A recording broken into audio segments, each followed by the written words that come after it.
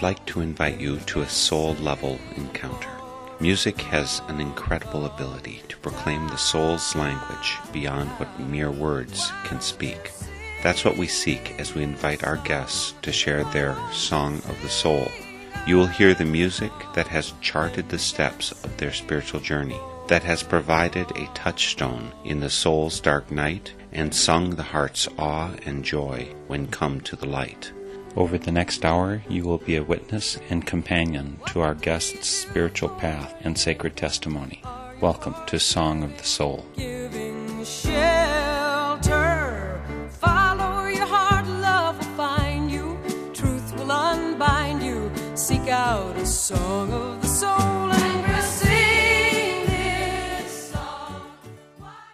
Today for Song of the Soul, we're headed to southeast Indiana, the city of Richmond, for a visit with Joshua Brown, pastor of West Richmond Friends Meeting. I ran into him at a weekly coffee house event hosted by West Richmond Friends. Turns out that while he's a full-time pastor, his heart seems to be a full-time lover of traditional folk music, sharing it widely in all sorts of venues. With his dulcimers and banjo and an encyclopedic knowledge of folk music, Joshua Brown brings great riches to today's Song of the Soul. He joins us from Richmond, Indiana. Josh, it's great to have you here today for Song of the Soul. Hi, Mark. Thanks for asking me. Glad to be on the show. Are you Indiana born and raised? How long have you been around Richmond? No, I've been in Richmond for quite a long time, about 20 years now, but I was born out east in Buffalo, New York, and raised there and upstate Vermont. Have you been able to take on the southern Indiana accent yet? No, I haven't. And I'll tell you, once in a while when I'm out at the grocery store, Kroger's or someplace like that, I'll get a funny look from one of the cashiers. They'll say, "You're not from around here, are you?" So I guess I still have a little of my accent from home. It is funny how persistent that is, and I think most of us don't think of Indiana as the South, but when you go south in Indiana, the accent definitely appears pretty strongly. Yeah, and in Richmond, there was a big influx of people who came here from Tennessee and Kentucky, especially during the war years. They came up to work in the plants here. So Richmond actually has quite a strong southern influence. Was there also immigration to that area from, say, North Carolina and such back during the Civil War? Actually, before the Civil War, the Quakers founded Richmond, Indiana, and they started streaming out here in the very early 1800s. They were leaving North and South Carolina to move to one of the new free states, so they came here in great numbers, starting around 1805 or so. Have you ever run into anyone there named Judkins? No, I can't say as I have. Actually, looking through some old Quaker records, I saw a list of a number of Judkins, which is the name I grew up with, who had migrated from North Carolina over to Indiana and to Ohio because they're Quakers, and I assumed for avoidance of slavery. So I actually thought that maybe you'd even know some of my relatives. No, but there were lots and lots of people in this area who worked on the Underground Railroad up in Fountain City, just north of here. Levi Coffin was the station master of the Underground Railroad, and the chain ran from Cincinnati up through Richmond and from there on up into Canada. Do you happen to know, did Levi Coffin get kicked out of his meeting or not? I mean, he was walking the edge. He was pushing the activist edge there amongst Quakers, even though they were very opposed to slavery. As an institution, sanctioning breaking of the law was a bit of an issue. I don't think he was ever kicked out, but it was a real hot issue around here.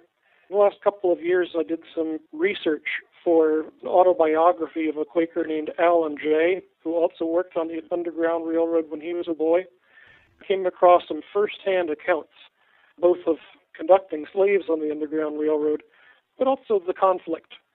There were a lot of Quakers who, well, let's say all the Quakers believed that slavery was wrong, but some believed that you had to obey the law, and others felt kind of a call to obey God's higher law. And they were the ones who ran the Underground Railroad. Do those kind of issues play out for you these days in Quaker circles there in Indiana? Oh, sure. It's interesting right now, the kind of pushback I'm hearing from different people about the occupying movement. There are people who say, gee, this is great, and they think it's wonderful. And there are others who say, I don't really like the way this is going against the law, and they feel kind of uncomfortable about it. So that kind of business of civil disobedience is still a pretty strong issue. Of course, I'm asking you some of these things because you are a Quaker pastor there in Richmond, Indiana. War tax resistance, is that one of the issues that anybody deals with there? I personally have dealt with that because I've been concerned about providing for war, even if my body isn't going, if I give them the bullets or the bombs that they need. So the question comes up, do I violate the law or do I respect the higher law that I think I'm called to obey? Well, the whole issue of war tax resistance goes back to the late 1700s, when Quakers, both in America and in Great Britain, were very strongly against paying for either current or future or past wars. The way that plays out today, there's a small group of Quakers who are war tax resistors. We have one couple here in our congregation. And every year they estimate how much of their taxes is going to pay for war. And they set that money aside in escrow. They'll pay the rest of their tax voluntarily, but they'll hold out the tax that they think would go to pay for war. Well, I have you here today, Josh, because you are a musician as well as a pastor, a leader of a Quaker congregation. Give me an idea of your history with music. How far does that go back? What instruments you play, that kind of thing? I come from a musical family. I don't want to say professional musicians, but in my family, everybody sang. My grandfather, who grew up down in New Orleans, had to drop out of school when he was probably in around 8th grade because his father died. As soon as he got just a little money together, he bought his family a piano, and they lived in a tiny little shack in New Orleans in what was called the Irish Channel neighborhood. Almost every evening, they would have sing-alongs and soirees for the whole neighborhood. So I grew up with my grandfather singing and my 2 Irish uncles and my mother. Everybody sang. Yeah, my uncles used to come and sing the kids to sleep when I was a boy. So there were all these wonderful old Irish songs that I grew up with. And back in the days before the interstate went through, car trips were very, very long and arduous. And when we would be driving the 13 or 14 hours from Buffalo to northern Vermont to go up and see my grandparents, my folks would sing every song they ever knew. It was all trying to hold back the kids from asking, "Are we there yet?" And they would sing and re-sing every college song, every drinking song, every old turn-of-the-century romantic song that they could remember. I think that what that did was to make me grow up thinking everyone can sing, rather than thinking that singing was a specialty thing that only professionals could sing. So when did your history singing or performing music begin? I got started when I was in high school. I was very disruptive in my high school English class, and the teacher told me to go find something else. So I went over to our local college and looked around in the English department, and the only thing that would fit my schedule was a class in folklore. And I was very, very lucky to have a folklore professor who had studied with Jean Ritchie and who introduced me to playing the dulcimer. So that year I built my very first dulcimer. I've built half a dozen of them by now. And she got me very interested not only in the songs, but in the whole folklore process of how songs change over time and collect different variants and different verses. So I'm almost as interested in the folklore process as I am in the actual singing of the songs. So did you actually get involved in performing there, or do you actually perform with respect to West Richmond or other places? Could we go out to a venue and actually see Joshua Brown headlining? Yes, I play at our coffee house pretty regularly, Common Grounds Coffee House. And I'll occasionally play for a church service, although most of the time I'll just sing in our choir. But I play in all kinds of venues. I've played for almost 40 years now in nursing homes and schools and civic groups and public libraries, anywhere where I can get a hearing. My feeling is that singing is a gift and that all of us share it. And so I'm always on the lookout for places where I can not only sing myself, but get other people to sing with me. Well, then let's do some of that sharing. You've got some music picked out for Song of the Soul. How shall we start? Well, I thought maybe we could start with a fun one. This is one of the earliest songs that I learned from my father, who who was a great singer. He didn't come from the Irish tradition. He collected wonderful old songs from the early 20th century. And this is a wonderful parody song called I Was Born About 10,000 Years Ago. If you ever went to Sunday school, you'll recognize who the characters are, and maybe you'll recognize yourself in making some of the mistakes that the singer made. I was born about 10,000 years ago. There ain't nothing on this earth that I don't know. I saw Peter, Paul, and Moses playing Ring Around the Roses, and I'll lick the man that says it isn't so.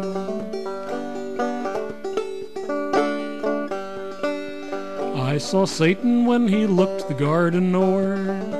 I saw Adam and Eve driven from the door, and behind the bushes peepin' saw the apple they was eatin', and I'll swear that I'm the man that ate the core.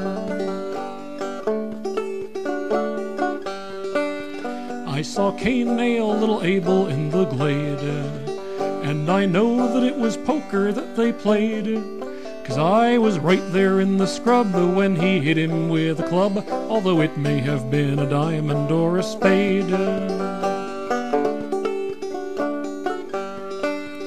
I taught Solomon his little ABCs.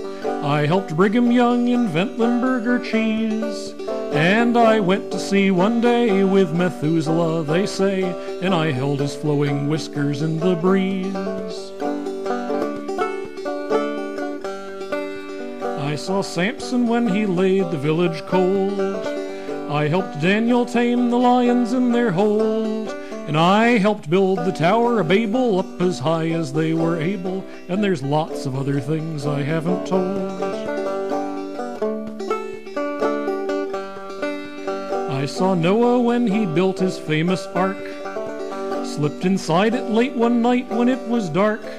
Saw Jonah swallowed by the whale, and I pulled the lion's tail, and I swam the river Jordan for a lark. Queen Elizabeth fell mad in love with me. We were married in New Jersey secretly, till I snuck around and shook her and went down with General Hooker to shoot mosquitoes down in Tennessee.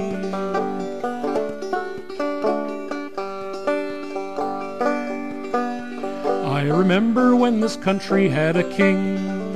I helped Cleopatra pawn her wedding ring, and I saw the flags a-flying when George Washington stopped lying on the night the angels first began to sing. For I am a very educated man. To keep my brains within my head I plan. I've been on this earth so long that I used to sing this song when Abraham and Isaac kicked the can.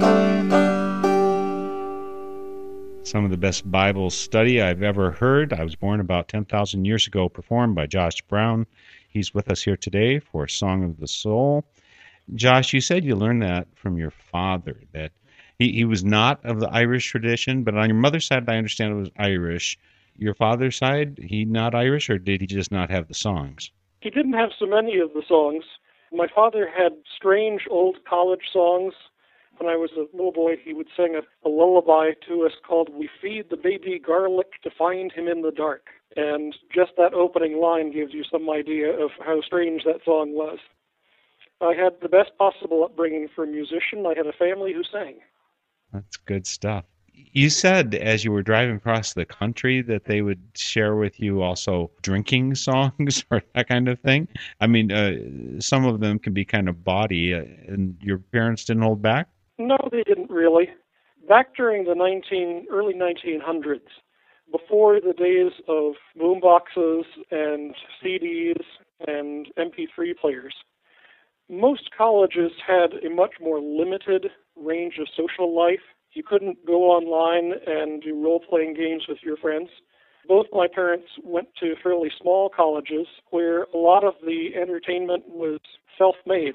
In the evenings, if you weren't doing your homework, well, you visited with your friends, while you played bridge.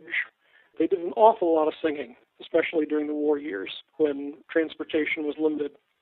So I grew up learning all kinds of college drinking songs, fraternity songs, parodies of all kinds. I have a pretty well-developed sense of nonsense in singing. And does that come in very usefully as you preach as a pastor there at the Friends Church? Absolutely. Absolutely. I don't suppose you've ever included a drinking song as part of the service. Actually, I've only done it by mistake. I remember once I was doing some music at a Baptist retreat in Hingham, Massachusetts, and it was one of those long, almost endurance contest sort of events where you just got very, very tired after being up for 36 hours. And at the end of the retreat, the leader looked at me and asked if I would lead them in singing, "Blessed be the tie that binds." And without really thinking about it, I sang the parody, which is what I had learned long before I learned the hymn. In a clear voice that you could hear 20 pews away, I sang, "Blessed be the tie that binds my collar to my shirt. I'm wasting no dollars in buying new collars to hide that old ring of dirt." And I wasn't sure if the Baptists all thought it was funny. There was an awful lot of people kind of choking and snarfing, trying not to laugh. And finally they couldn't take it and broke down laughing. But that's the kind of thing I've done by accident from time to time. That sounds like a church service or a worship session that I'd like to be part of. It was one to remember. Well, give us some more music. You've got quite a bit of it lined up here, and I think your cup is flowing over with all this music, so we better get right to some more. Well, I thought maybe for our next one, we could use a song that I learned from my Uncle Jerry, who was a very fine Irish tenor. It's a humorous song, probably from the late 1800s. And it's called "Who Put the Overalls in Mrs. Murphy's Chowder?" Mistress Murphy gave a party just about a week ago. Everything was plentiful, for the Murphys are not slow. They treated us like gentlemen, we tried to act the same. Oh, but for what happened, it was an awful shame. When Mrs. Murphy dished the chowder out, she fainted on the spot, 'cause she'd found a pair of overalls at the bottom of the pot. Tim Nolan, he got ripping mad, his eyes were bulging out. He jumped upon the table and so loudly he did shout, "Who put the overalls in Mistress Murphy's chowder?" Nobody answered, so he shouted all the louder, "It's an Irish trick, it's true, I can lick the mick that threw the overalls in Mistress Murphy's chowder." They dragged the pants from out the pot and laid them on the floor. Each man swore upon his life he'd ne'er seen them before. They were plastered up with mortar, they were worn out at the knee. They'd had their many ups and downs, as we could plainly see. When Mrs. Murphy she came to, she had to cry and pout, 'cause she'd had 'em in her wash that day and forgot to take them out. Tim Nolan, he excused himself for what he'd said that night, so we put music to the words and sang with all our might. "Who put the overalls in Mistress Murphy's chowder?" Nobody answered, so he shouted all the louder, "It's an Irish trick, it's true, I can lick the mick that threw the overalls in Mistress Murphy's chowder." Now just "Who Put the Overalls in Mrs. Murphy's Chowder," performed here by Josh Brown. Again, you got this because you grew up in an Irish family.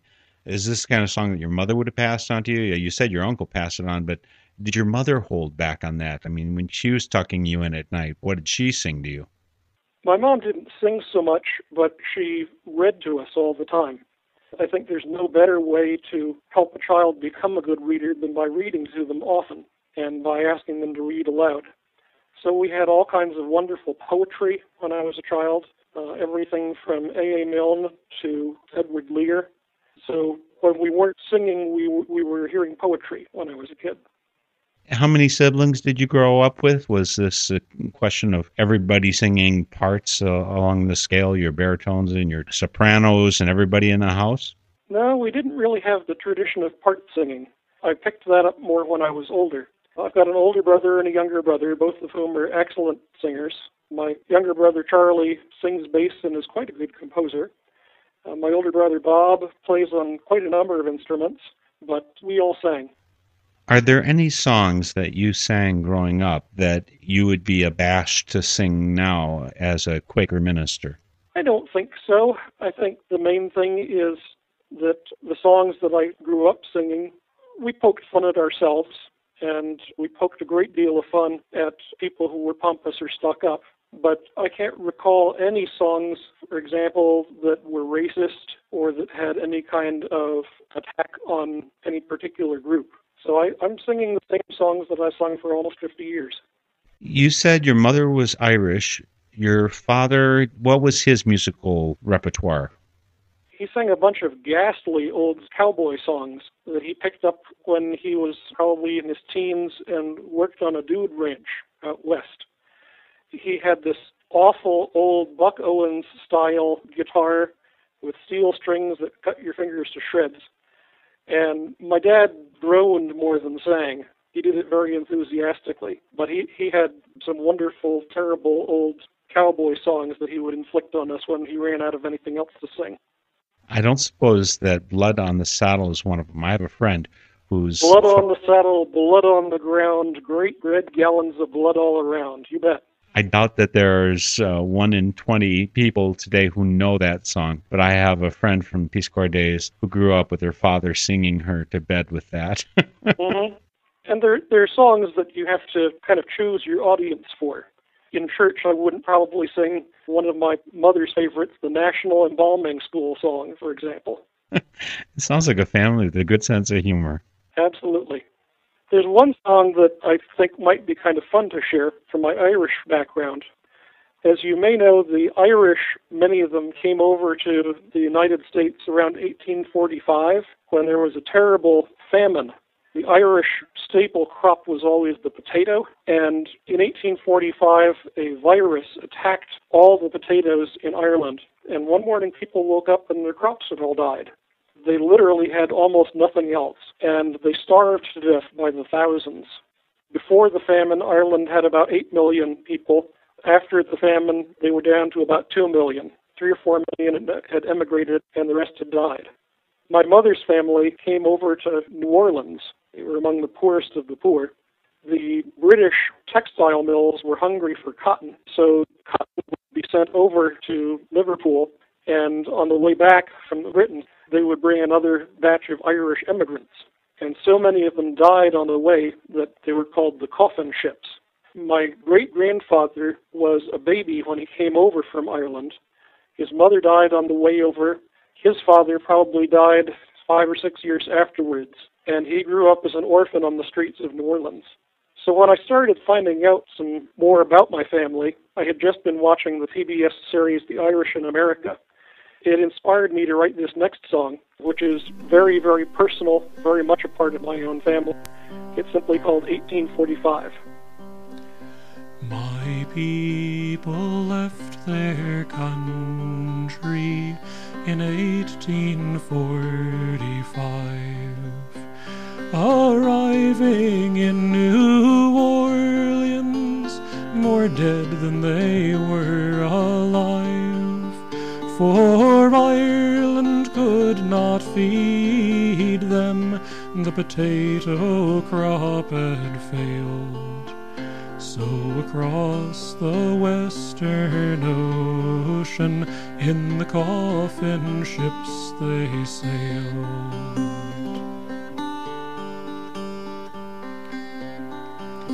My great-granddad was a baby when to America they came. His mother, she died on the way. I never learned her name. The clothes that they wore on their backs were all that they possessed. When they landed in New Orleans, they were hungry and distressed.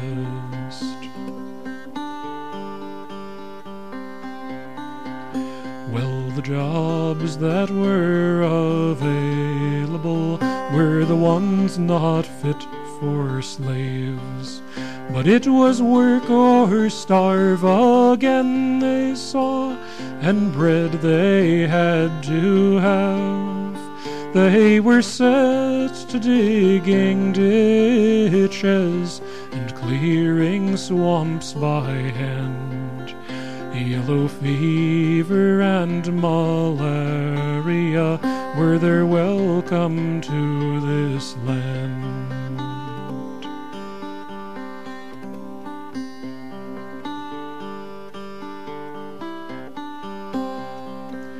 My great-granddad was a fine, strong man. O'Brien was his name. He became a foreman stevedore on the docks of New Orleans. His wife took service in the homes of the rich folk on St. Charles, and they raised a goodly family of 7 boys and girls. They drank their pay on Saturday, I'm sorry now to tell. Then they went to the Mass on Sunday to save their souls from hell. Great-granddad hated the color blue, and he hated uniforms. They reminded him of the police that drove them from their homes.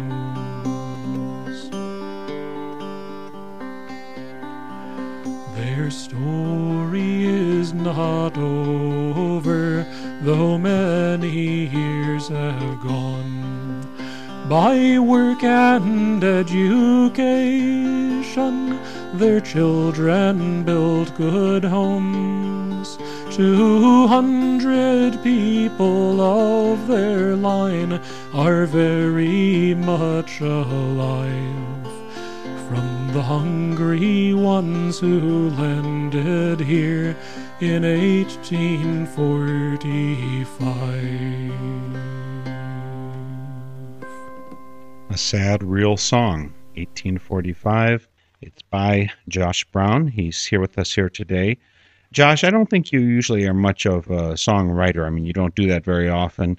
You generally perform other people's songs. I guess there's an awfully good supply out there that you can choose from. There is. I have probably a little bit north of 1,000 songs in my repertoire, ones that I know by heart. There are so many of them and so many different versions, either a different tune or different words, verses that have been added and woven in over the years. I write very few songs, but I adapt quite a few of them. And what do you mean by adapting? Very often there will be a song which has a nice feeling, a nice tune, but not quite enough words to go with it.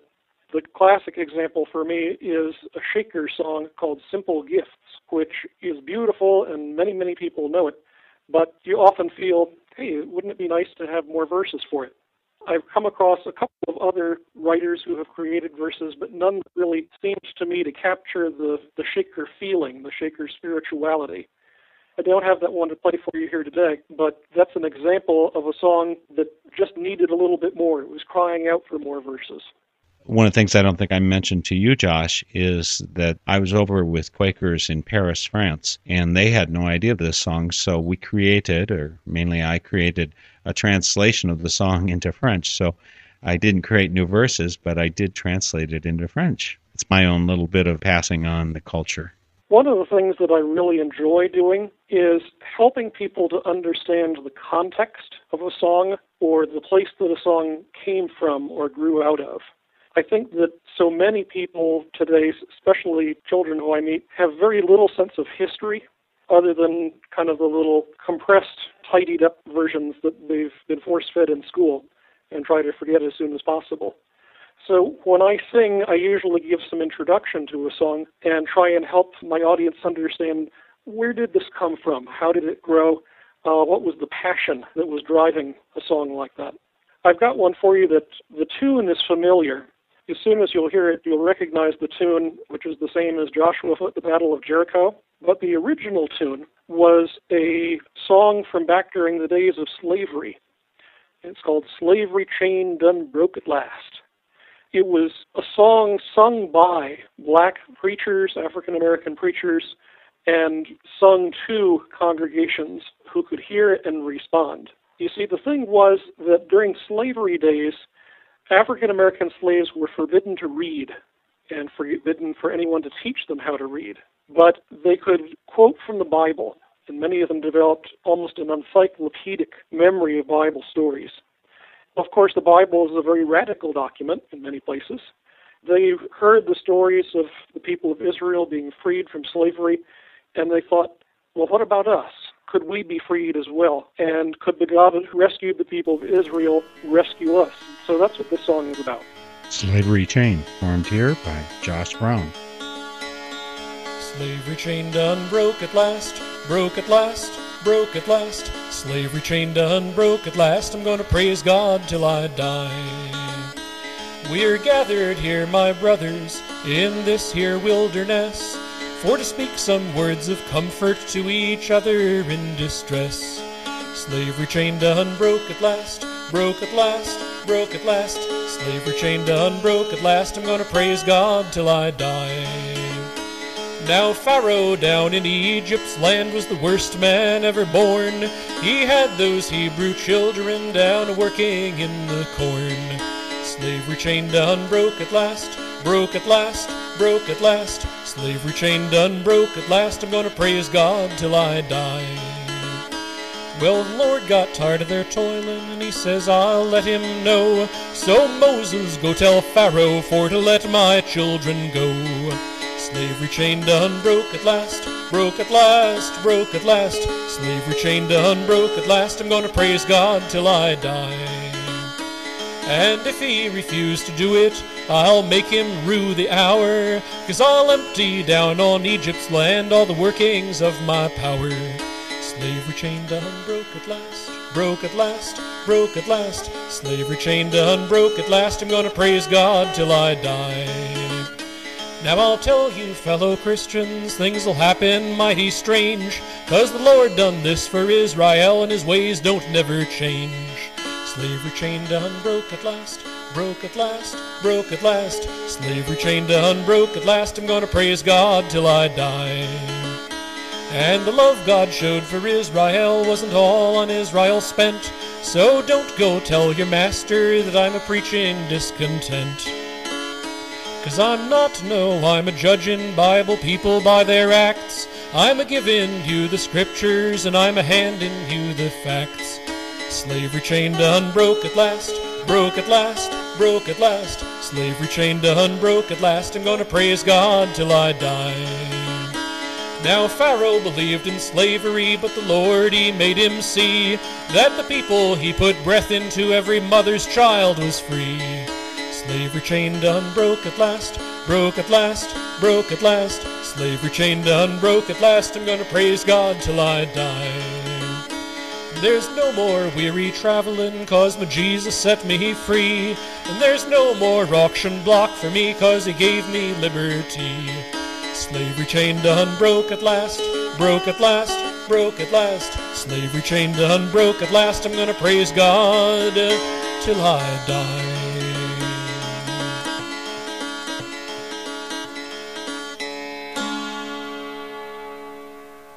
Joshua Brown performing Slavery Chain for today's Song of the Soul. This is Song of the Soul, a Northern Spirit Radio production, and I'm your host, Mark Helpsmeet. Our website is northernspiritradio.org. Come to the site, find links to my guests, like Josh Brown, who's with us here today, all of the other guests of my past 6.5 years, and all of our programs. You can listen to them, download them. You can connect up via iTunes. It's all there, and it's all free. Again, come to northernspiritradio.org, and please leave us comments. We'd like to hear from you so that the communication is two-way when you visit. Joshua Brown is pastor at a Quaker church, West Richmond's Friends Meeting in Richmond, Indiana. You said that you often sing as part of the choir there. Mm-hmm. Is that a comfortable role for the pastor to step down? What role do you play as pastor in the meeting? In the choir, the role that I play is that I sing tenor. Or if it's three-part, I'll sing baritone and don't take any other kind of position than that. I often help pick out some of the hymns, but if I'm not preaching that particular Sunday, I'll ask the speaker what hymns they would like. Our church is a little bit unusual. When I first came there, they said, "We hope you don't mind, but is it okay if you only preach every other week?" Because we have a lot of other ministers in the congregation, and they take this ministry of all believers very seriously. So I usually only preach about twice a month.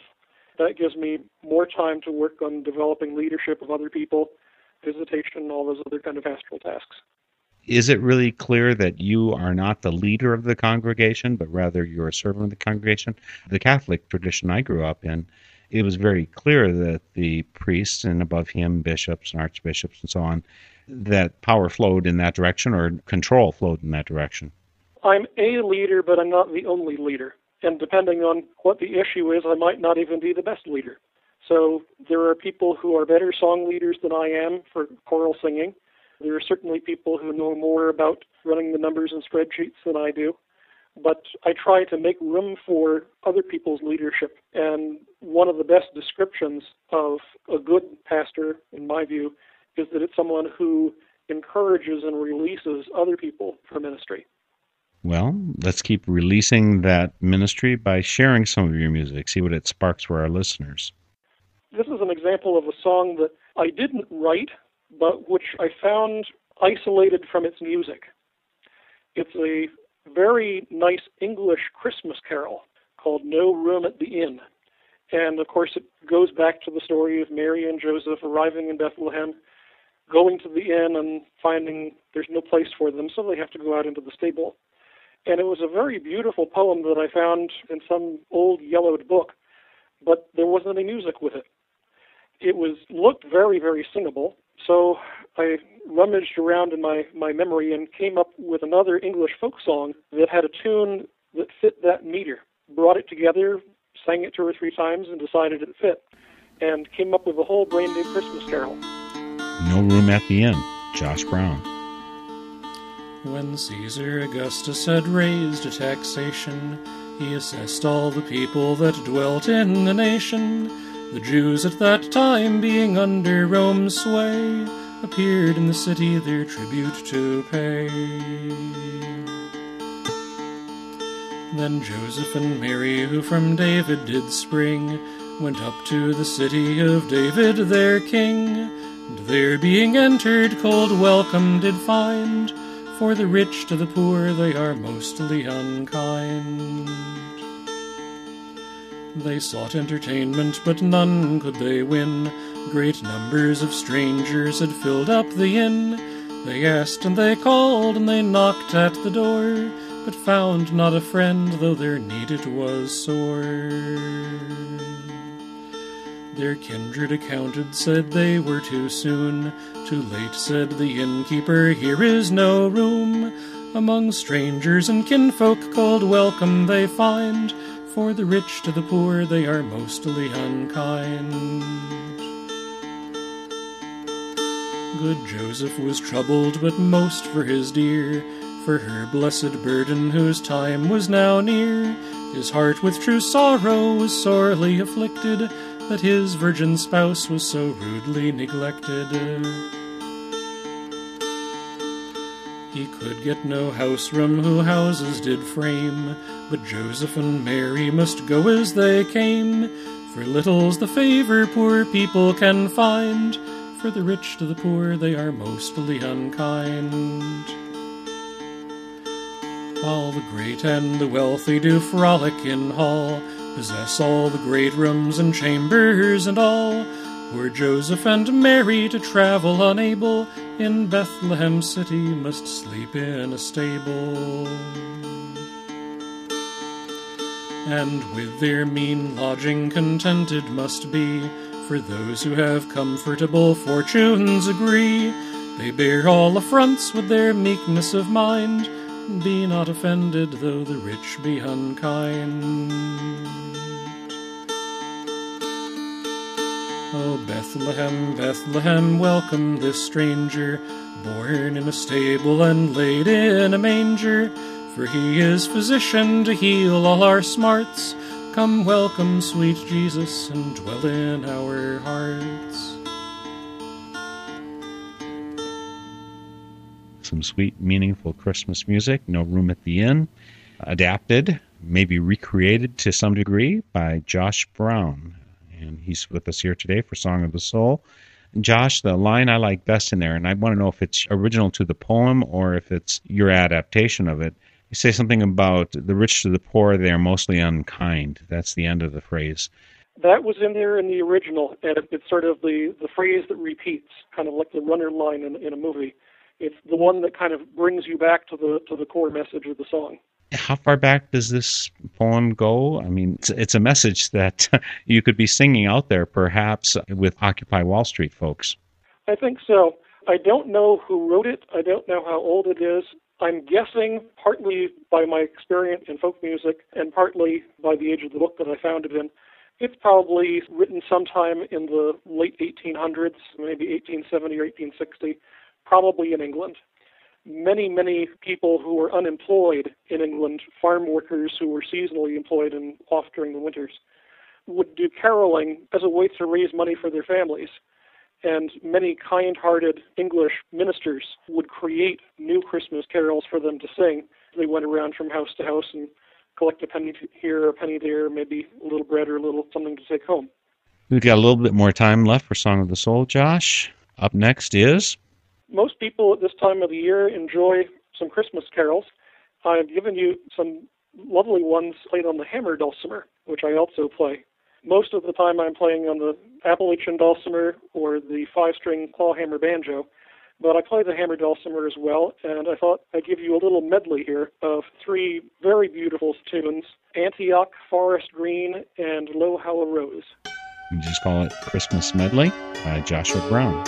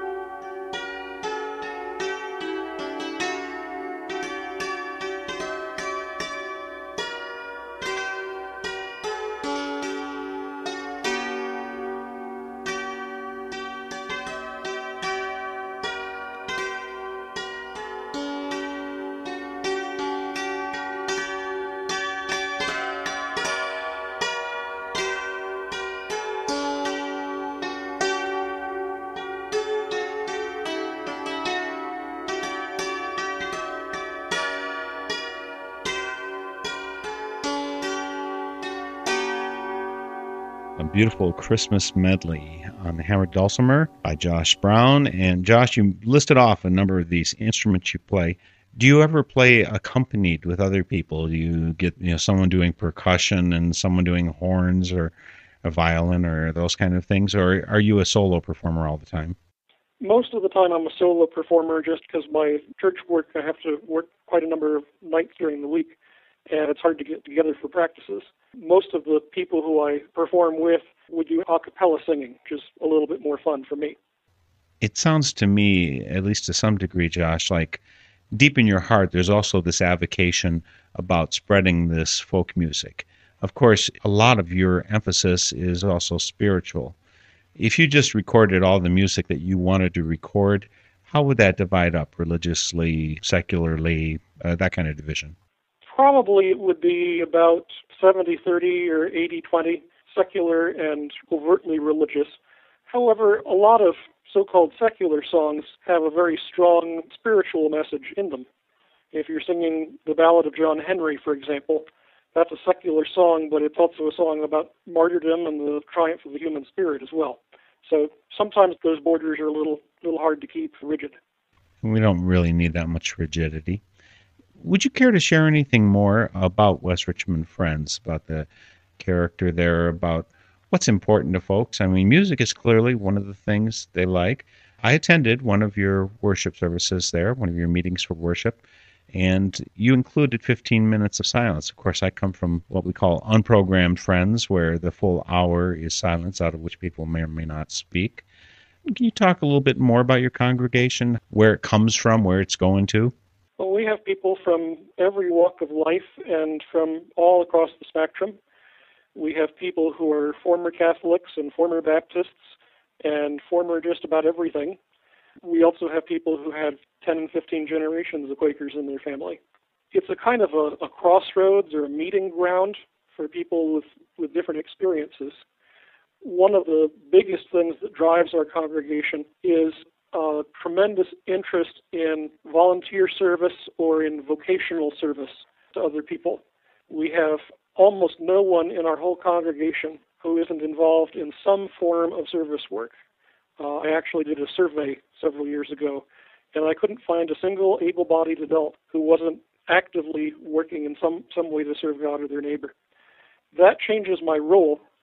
In most congregations, the pastor is kind of the coach or the cheerleader.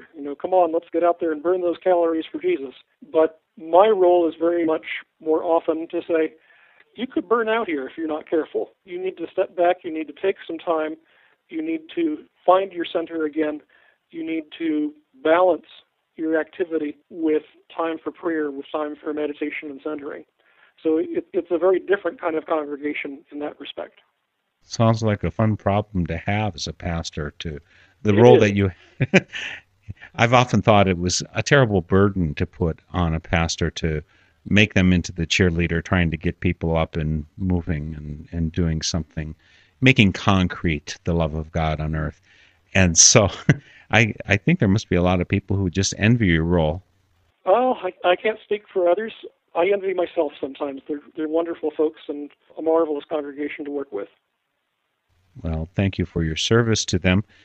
How about one more song, and then we'll let you get back to researching some more music. It sounds like you're trying to follow very much in Pete Seeger's footsteps. Pete Seeger is wonderful. I've heard him a number of times in concert. He's a great inspiration to me in many ways. Other people who've been very influential to me musically, John Roberts and Tony Barrons, Gene Ritchie, who I mentioned earlier, Gene Redpath, Gordon Bach, Ewan McCall, just people from all across the wonderful spectrum of music. And I think it was Pete Seeger once who said that the beauty of folk music is not everybody has to be in charge all the time, that there's always room for harmonies. Thanks for sharing some of those harmonies. Last song, what is it? Well, this is kind of a fun one. It's another Christmas song. It's called The Miraculous Harvest. It probably goes back more than 1,500 years. This is a song which has its roots in some of the stories from the early Christian church. A few of them were captured in sources like the Gospel of Thomas. They didn't make it into the mainstream, what we call the canon of the Bible, but they kind of stuck around in the folk process and probably were passed down by word of mouth for hundreds and hundreds of years. The background of the story is that Joseph, Jesus, and Mary were fleeing from Herod, who was trying to kill them, They are going down the road, and the family stops to rest. They meet a farmer who's sowing seeds on the side of the road. Jesus, who is supernaturally empowered, even though he's only a week old, to talk and do miracles, says to the farmer, "Throw all your seed away, and it'll all grow up, and you can harvest it later in the afternoon." So they go off on their way, and the farmer scratches his head and says, "All right." And then following immediately down the road comes Herod and his army looking for the Holy Family. They stop and ask the farmer, "Have you seen them going by?" And the farmer looks at it, turns his back to his field, and he said, "Well, you can see it's all grown up. Jesus passed by this way just as my seed was sown. Now you can see it's all grown up." Then he didn't tell them anything more. But Herod's captain says, "Well, gosh, we're wasting our time. Let's go on back." And so they go home, and the Holy Family proceeds to Egypt. Actually, it's kind of a reversal. The song says, Herod proceeded no further into the Holy Land. So somebody got that detail mixed up. But it's a very beautiful, very innocent little song. We're going to end today's Song of the Soul with Joshua Brown with Miraculous Harvest. Quite a story. Thanks for sharing it and all the rest of the music, and bless you in your work, Josh. Thanks so much, Mark. We'll look forward to seeing you again. Miraculous Harvest. Joseph, Jesus, and Mary were traveling for the west. When Mary grew tired, she might sit down and rest. They traveled further and further, the weather being so warm, until they came upon an husbandman a-sowing of his corn. "Come, husbandman," cried Jesus, "throw all your seed away, and carry home the ripened corn that you've been sowing this day. For to keep your wife and your family from sorrow, grief, and pain, keep Christ in your remembrance till seed time comes again."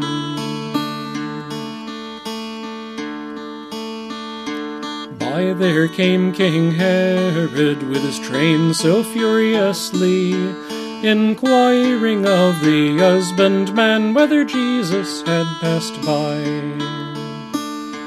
Well, the truth it must be spoken, and the truth it must be known, for Jesus he passed by this way just as my seed was sown.